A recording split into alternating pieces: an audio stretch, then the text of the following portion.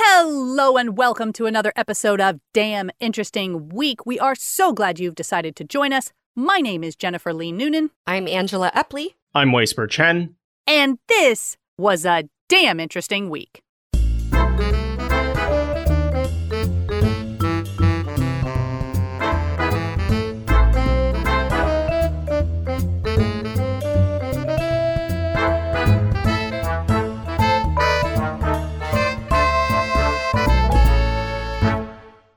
So let's get started with our first link. First link. All right, from Penn Today, we've got a new health sciences report out. Microbes that can cause cavities can form superorganisms able to crawl and spread on teeth. Wow. Yum, yum, yum. Nice. I mean, here where we're recording, Halloween is just around the corner. And yes, we all know the dangers of sugar. But if you really want to encourage good brushing habits, maybe drop a little bit of this science to your little ones. Because these multicellular cross-kingdom assemblages were more resistant to antimicrobials and removal and caused more extensive tooth decay than their single species equivalents. This is some new research led by the School of Dental Medicine scientists, and it is as scary as it sounds. It's a cross-kingdom partnership between bacteria and fungi. Wow. They basically Voltron together and create a superorganism with unusual strength and resilience. And yeah, it kind of sounds a little sci-fi, but they exist right here now. Yeah, that's unusual because bacteria and fungus are normally enemies. Like, that's way scarier Right. if they're crossing. Yeah, they're joining forces, but what is that phrase we've been hearing for a few years now? These unprecedented times. Right. Right. Well, initially, these were found in the saliva of toddlers with severe childhood tooth decay. And these assemblages can effectively colonize teeth. They were stickier, they were more resistant to antimicrobials, and more difficult to remove from the teeth just physically than either bacteria or fungi alone. And not only that, these assemblages unexpectedly sprout limbs, What? in quotes, that propel them to walk and leap, also in quotes, to quickly spread on the tooth surface, despite each microbe on its own being non-motile. Okay. Okay, so this all started with a very simple, almost accidental discovery while looking at saliva samples from toddlers who developed this aggressive tooth decay. This is from Hyun Michael Koo, a professor at Penn. Quote, "It's almost like a new organism with new functions." All right. So, so in the past, Koo's lab has focused on the dental biofilm, or what we know as plaque, present in children with severe tooth decay. After seeing the bacteriofungal clusters present in the saliva samples, they were curious how the groupings might behave once they were actually on the surface of a tooth. So they began a series of experiments using real-time live microscopy to observe the process of attachment and eventual growth. But it was these leaping-like and walking-like motions while continuously growing that intrigued them the most. And differing from any known microbial motility, the assemblages used the fungal hyphae to anchor on the surface and then propel the whole superorganism forward, kind of like hitchhiking on the fungi. And these groupings, they moved hella far and hella fast. So on the tooth-like surface, the scientists observed the assemblages leaping over 100 microns across the surface. That's more than 200 times their own body length, which makes them even better than most vertebrates relative to body size. For example, if you think about a tree frog or a grasshopper, they can leap forward about 50 and 20 times their own body length, respectively. This, new goober we're talking about, more than 100 microns, more than 200 times their own body length. And the consequence is clear. It enables them to quickly colonize and spread to new surfaces. So this discovery of a, quote, bad guy superorganism, it's super groundbreaking, and hopefully we can figure out how to make sure they don't take over our mouths and leave them horrible and disgusting. Yeah, I mean, the thing that gets me is that neither one of these things could move before on their own. So it's like you hopped on the back of an elephant and suddenly the elephant's ears could allow it to fly. Like, it doesn't make any sense that they, by joining together, somehow they're able to do something neither of them could do before. That's terrifying. It's absolutely insane. Yeah, it's very interesting that this is coming out around this time because I've been dealing with some teeth stuff of my own, so this is freaky. Just getting some dental work done. But one of the things I've been learning about doing research is the new idea, actually, of, similar to how the gut has a microbiome, the mouth also has a microbiome. And there are actually oral probiotics you can buy now. You just let them dissolve on the tongue and they balance out the microbiome. Yeah, maybe it's the fecal transplants of the future that can somehow... You need to kiss somebody with really good mouth bacteria is what needs to happen. You just gotta You know what? That sounds way better than a fecal transplant. Next link? Next link. This article comes to us from BBC.com and it's titled The Emojis of the 19th Century.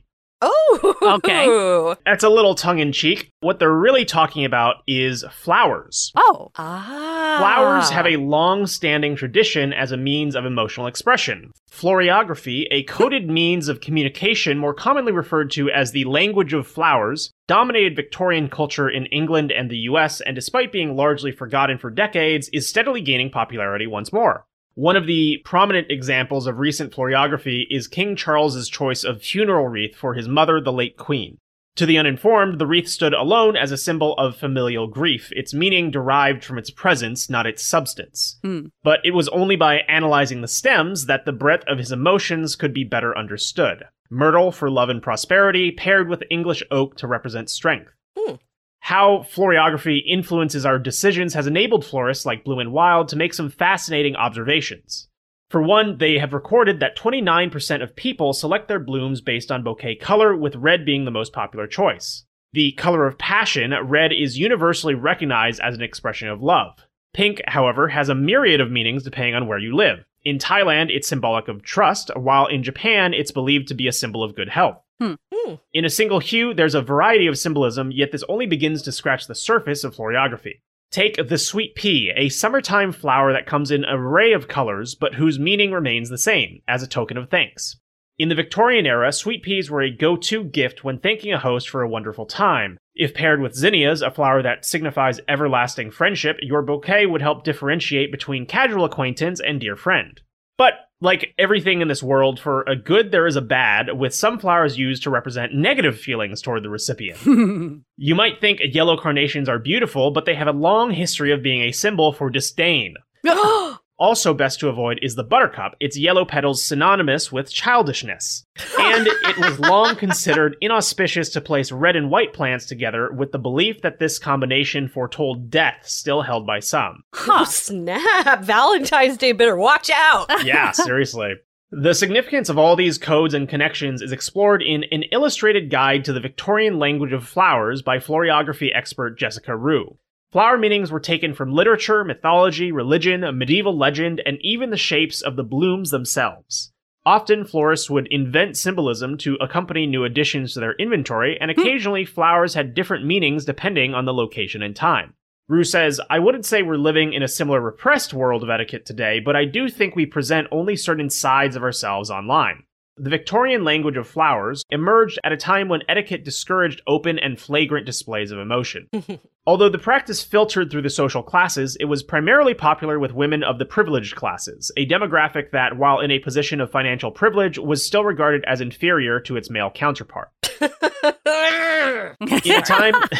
In a time when women were not encouraged to be outspoken, these floral accessories allowed them to communicate with their peers, offering a means for them to speak out without impeding their societal status. God, I would give anything for, like, a floriography to emoji direct translation account. Like, if I wanted to send a peach emoji, but I wanted to be a little bit more classy, what's the flower for that? Yeah, just have to pair it with a daisy or something. Right, just right. lighten up that peach. Well, I think my takeaway here is I would not do well in the Victorian era. Because I don't know. I'm always very against passive-aggressive communication. And I get, if you're talking about a society where women aren't allowed to communicate, this is all they've got. And it's fairly ironic as well that now women have a reputation for never saying what they mean. And it's like, well, maybe it's because you didn't let women say what they meant for a couple hundred years. But I also, like, even emojis I don't like because I have to search for them. I'm like, I know the word fire comes to mind immediately. If I want to find the fire picture in the 800 pictures I'm now offered, I'm not going to do it. I'm lazy. Nothing makes me feel more Web 1.0 than receiving a string of emojis and being expected to suss out the actual sentence. Like, nope.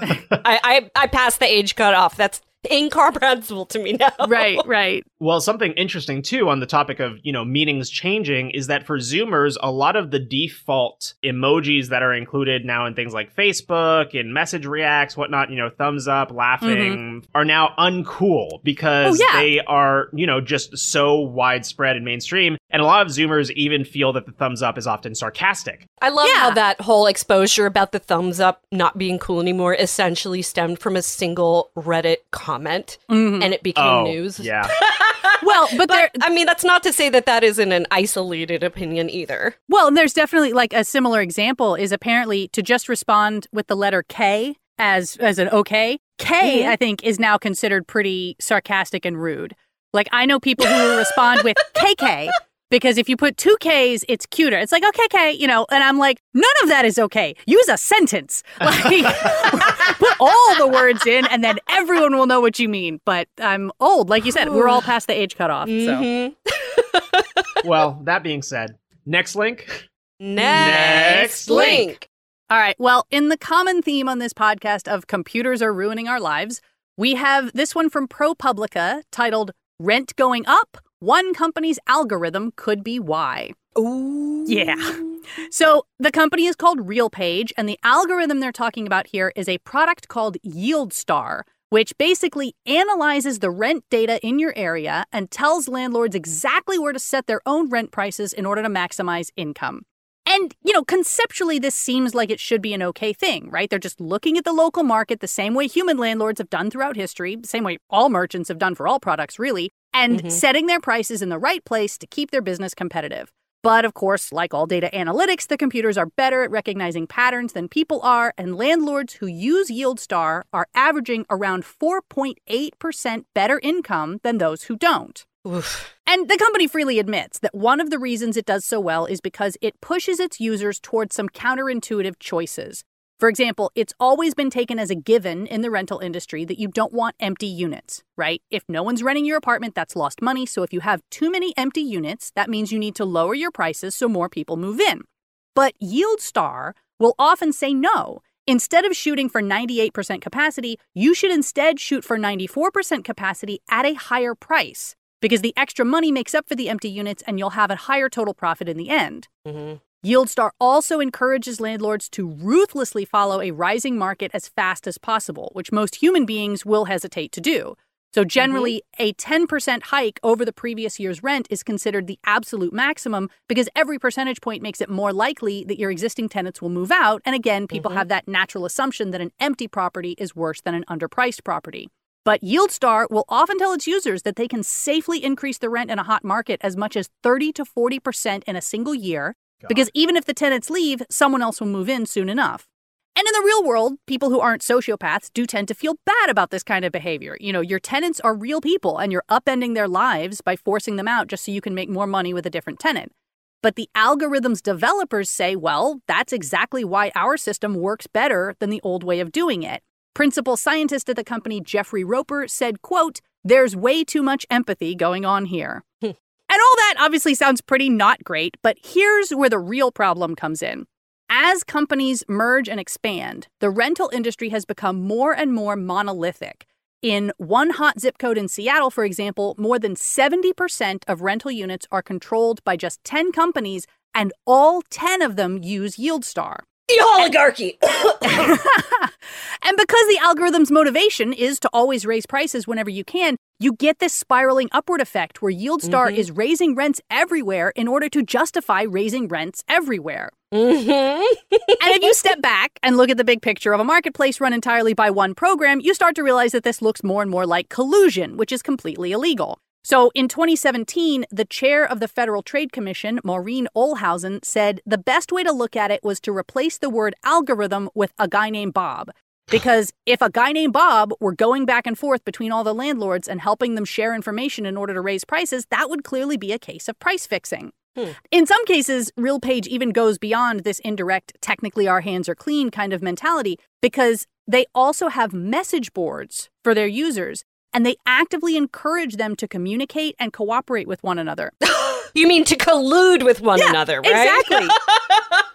And a lot of people are complaining about this, and the FTC has sort of sent over a few warning shots, but so far they've been fairly toothless. Like in 2018, RealPage was fined $3 million, but it was only because their tenant screening product supposedly didn't keep personal data secure enough. And frankly, $3 million just isn't that much to a company like RealPage, which currently has more than 31,000 customers who collectively control the majority of the rental market in the U.S. I got feels, y'all. This is...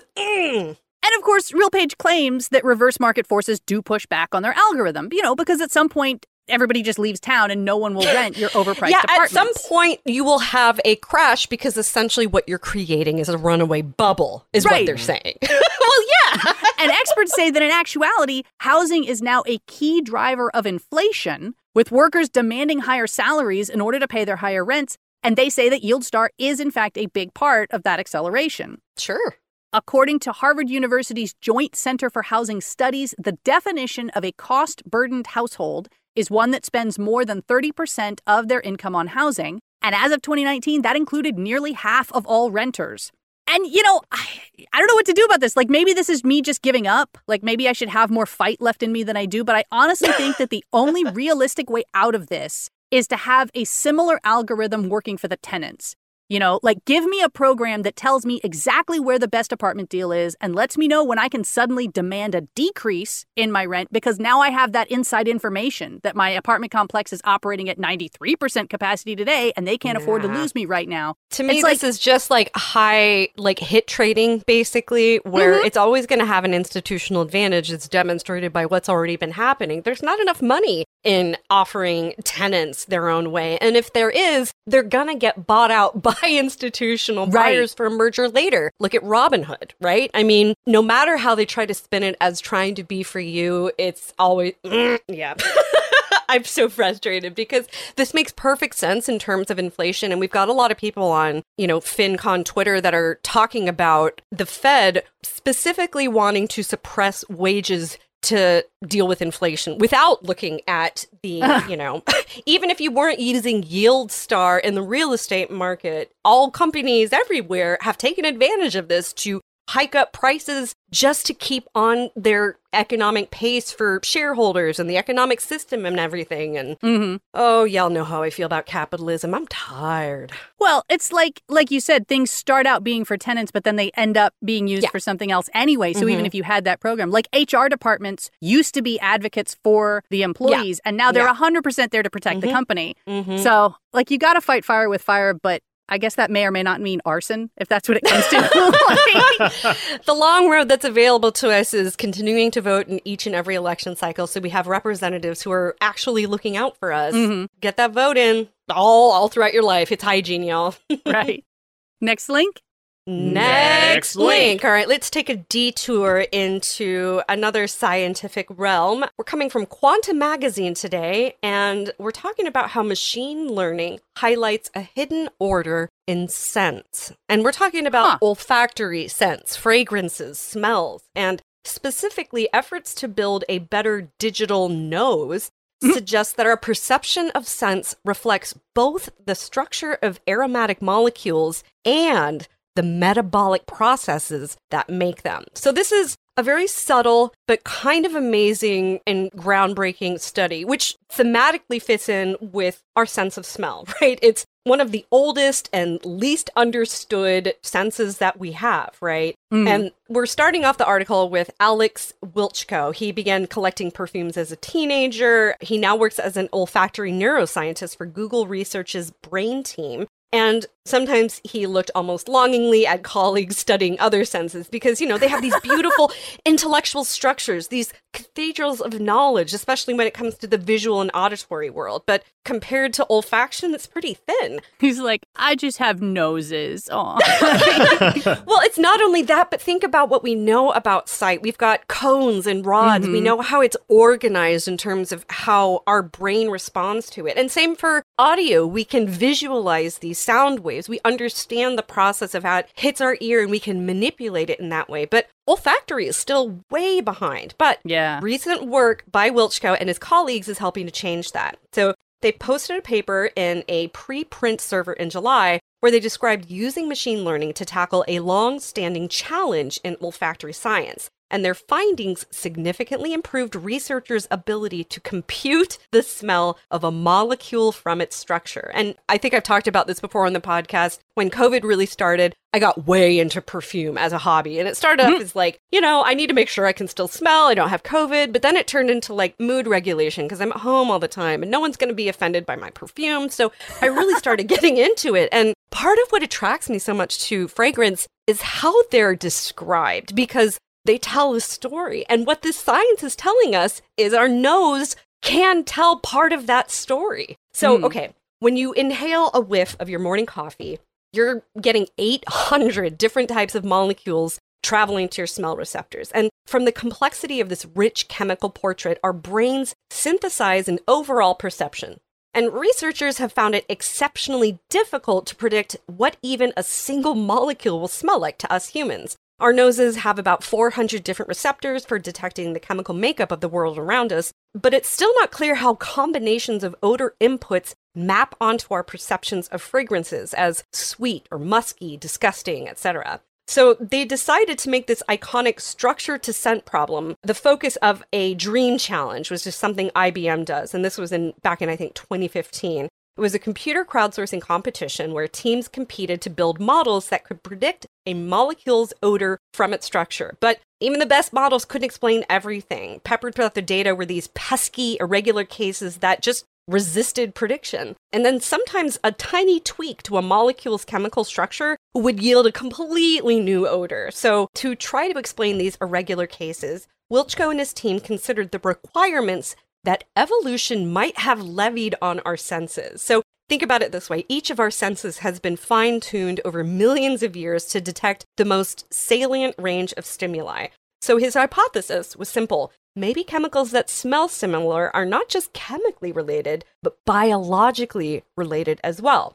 So to test the idea, they needed a map of metabolic reactions that occur in nature. Fortunately, scientists in the field of metabolomics had already constructed a large database that outlined these natural chemical relationships and the enzymes that precipitate them.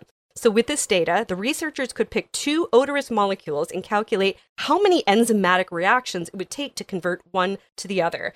And to compare, they also needed a computer model that could quantify how various odorous molecules smell to humans. So to that end, Wiltschko's team had been refining a neural network model called the Principal Odor Map that built on the findings of the 2015 Dream competition.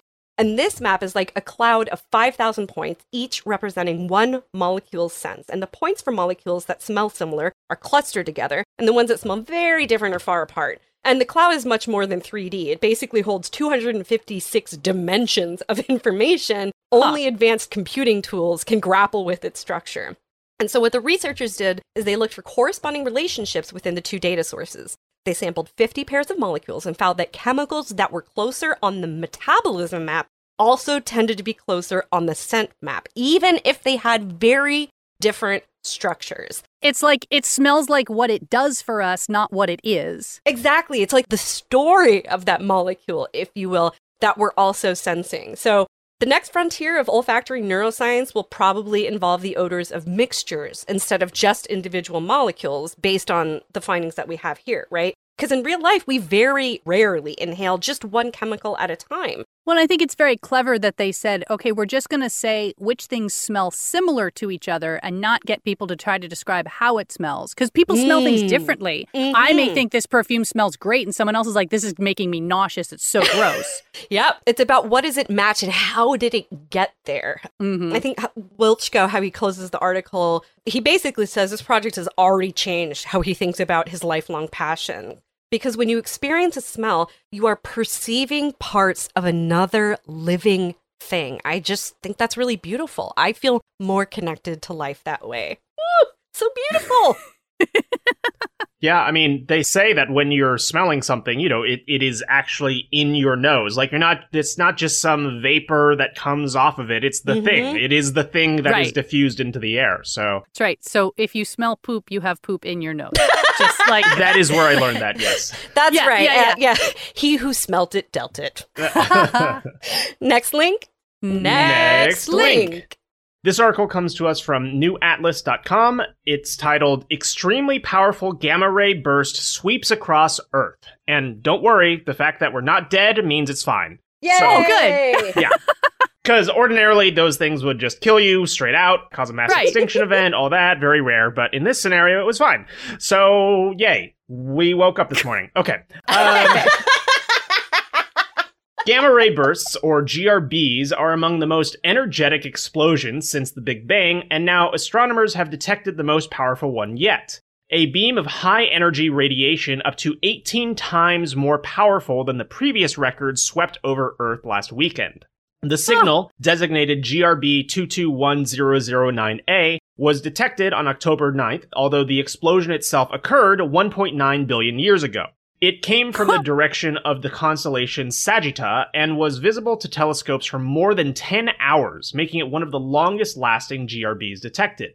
The energy of these events is usually measured in giga-electronvolts, GeV, but a few have been recorded with energies of about 1 tera-electronvolt, and this new event may have reached a record-breaking 18 TeV, marking the first detection of a GRB with energies above 10 TeV. Wow. The data will need to be verified by other teams before GRB 221009A can earn its place in the record books. Regardless, this gamma ray burst remains one of the most energetic and brightest ever detected, largely because it's relatively nearby. While 1.9 billion light-years may not sound very close, most others are detected several billion light-years or more away.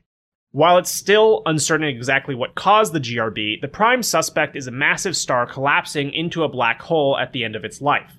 It's worth noting that despite its intensity and proximity, this GRB is harmless to Earth. It's thought that were one to go off within our Milky Way, and its beam just so happened to be pointing directly at Earth, it could cause a mass extinction. Thankfully, though, GRBs are thought to be relatively rare events, with only a few occurring per galaxy per million years, and an even smaller percentage of those would fire in Earth's exact direction. Nonetheless, that doesn't make me feel better about having lived through one. I mean, I guess they're saying it grazed us as opposed to hitting us directly, but it feels like surely there's going to be some side effects. We just haven't picked up on them yet. Yeah, perhaps. And apparently a lot of it has to do with the distance, and I imagine, there's a fall-off effect and something to do with Earth's atmosphere shielding us a little bit. But who knows? That was only 9 days ago, so let's keep watching for the next 100 years and see what happens.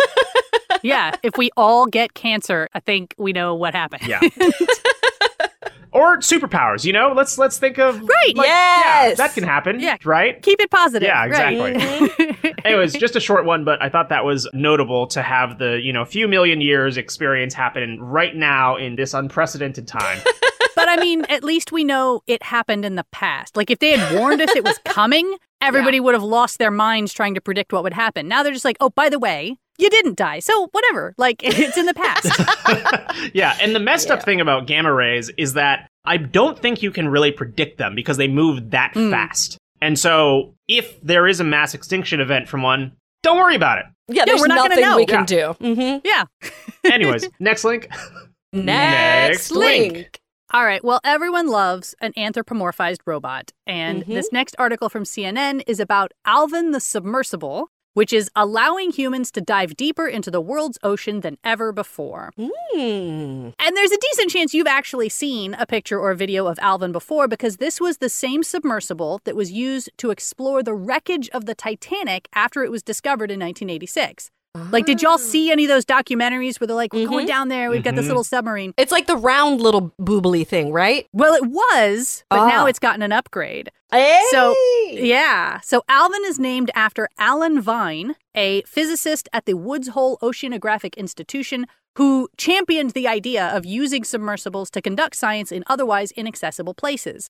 Alvin first went into service all the way back in 1964, and since then it has received 3 major technological upgrades, including this latest one, which allows it to reach a new record depth of 4 miles underwater with passengers. Whoa. Wow. So this means that 99% of the ocean floor is now accessible to scientists, including, for example, the Beebe hydrothermal vent field just south of the Cayman Islands, where 2 tectonic plates are separating at about a ½ inch per year. And the water nearby becomes heated to 750 degrees Fahrenheit as it interacts with magma-heated rocks inside the crevice. And we have had some unmanned vehicles that can go pretty deep, but Anna Michel, an associate scientist at Woods Hole, who was part of a team that took biological and chemical samples from Beebe and other spots along the Puerto Rico Trench this past summer, she says there's just no substitute for sending a real person down there to make observations and run experiments. So over the years, Alvin has taken more than 3,000 passengers on more than 5,000 dives. And aside from making huge contributions to science, it also once helped the Navy locate a missing hydrogen bomb from World War II. Oh! And it also took scientists to the seafloor underneath the Deepwater Horizon oil spill of 2010. So it can be used for basically anything underwater. As long as you can pay for it. Like, let's mine the ocean floor of rare minerals. What could possibly go wrong? Here, I'll pay for the expedition. And it's also a little like Ship of Theseus, where it's like, I mean, at some point it's not Alvin anymore, but they keep just calling the submersible that they have Alvin. So it's still Alvin, I guess. But the recent upgrade took 18 months of overhauling. And in addition to the new depth rating, Alvin now boasts a 4K imaging system, a new hydraulic manipulator arm, more powerful thrusters, new motor controllers, and an integrated command and control system. It also weighs a lot more than you'd think, clocking in at 43,000 pounds. But of course, it's in the water all the time, so that doesn't matter as much. And they do have a picture, if you want to see it. It's red and white now. It looks like a little stubby baby submarine. It only holds 3 people. So right now, Alvin is making about 100 dives per year, and scientists who want to use it for their research have to submit proposals to reserve time on the submersible. That being said, it is pretty much open to anyone with a good proposal, or, as Michelle puts it, there's a new generation waiting to use the sub, and to them we say, Alvin is ready. Where do you want to go? Mm-hmm. So it's very heartwarming. It's cute. Yeah. It's a little submersible. I personally would not want to go down into it because I have a fear of being crushed by 4 miles of water. Like, just the idea of a leak, I don't know. It seems very uncomfortable to me to be down there. But I guess for scientists who are like, I've never seen a hydrothermal vent, and you see one in person and it's an awe-inspiring experience. If I could afford to, I would totally go on one of those trips. I don't know if it's because I am slightly agoraphobic and find it comforting to be in like a super small space while we explore like a world within a world here. But, if it's not the gamma rays, it's going to be all that water crushing us underneath, right? That's right. See something pretty before you go, at least. All right, well, that is all we have time for today. We are so glad you've joined us. Some of the articles we did not have time to get to today include how microwave radar brought direct phone calls to millions, how can we know if food additives are safe, and ancient eel migration mystery unraveled. So all that and more, plus everything we talked about today, can be found on damninteresting.com. If you like our podcast and want to support us, you can do so at patreon.com/damninterestingweek. In the meantime, my name is Jennifer Lee Noonan. I'm Angela Epley. I'm Weisper Chen. And we hope you have a damn interesting week. Bye-bye.